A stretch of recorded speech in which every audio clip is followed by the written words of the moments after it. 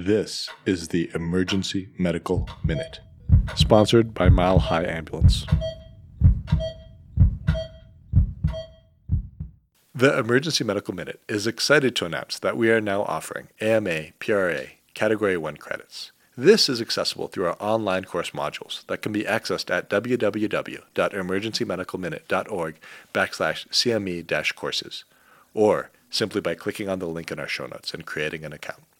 Hey everybody, my name's Pharmacy. I'm going to start this medical minute off with a pop quiz.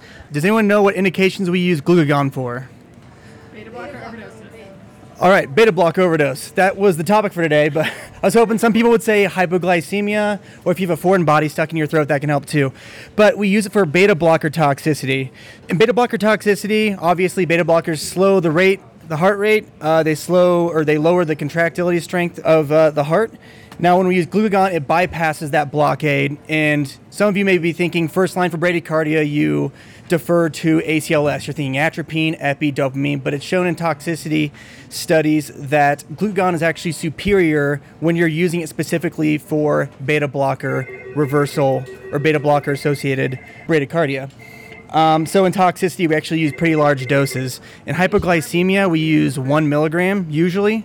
If we don't have IV access for giving dextrose, but in toxicity for beta blocker overdose, we give doses as high as 5 to 10 milligrams. To add to the complexity, patients that have heart failure, severe heart failure, it decreases the efficacy of glucagon. Now, most of our patients that have heart failure happen to be on a beta blocker. So if you give a low dose of 1 milligram, 2 milligrams, and you aren't seeing an improvement in their heart rate from beta blocker toxicity, it may just mean that you need to increase the dose. So I don't know if any of you really pulled up glucagon, but they only come in 1 milligram vials and they have to be reconstituted. So in a toxicity, you may have to put together 5 or more of these boxes. It can really be a pain. But yeah, you admix them, give it IV push over about 5 minutes. Yeah, that's pretty much everything that I had to say. So key points: glucagon for beta blocker toxicity, big doses up to 10 milligrams. Sometimes you have to start an infusion afterwards. And heart failure will decrease the efficacy. So in heart failure, you may have to use higher doses. All right, that's all I got. We'd like to thank our sponsor, Health One Continental Division, and Swedish Medical Center for their financial contributions to the EMM. Donations from them and listeners like you make it possible for us to fulfill our mission of producing and spreading free medical education to the masses.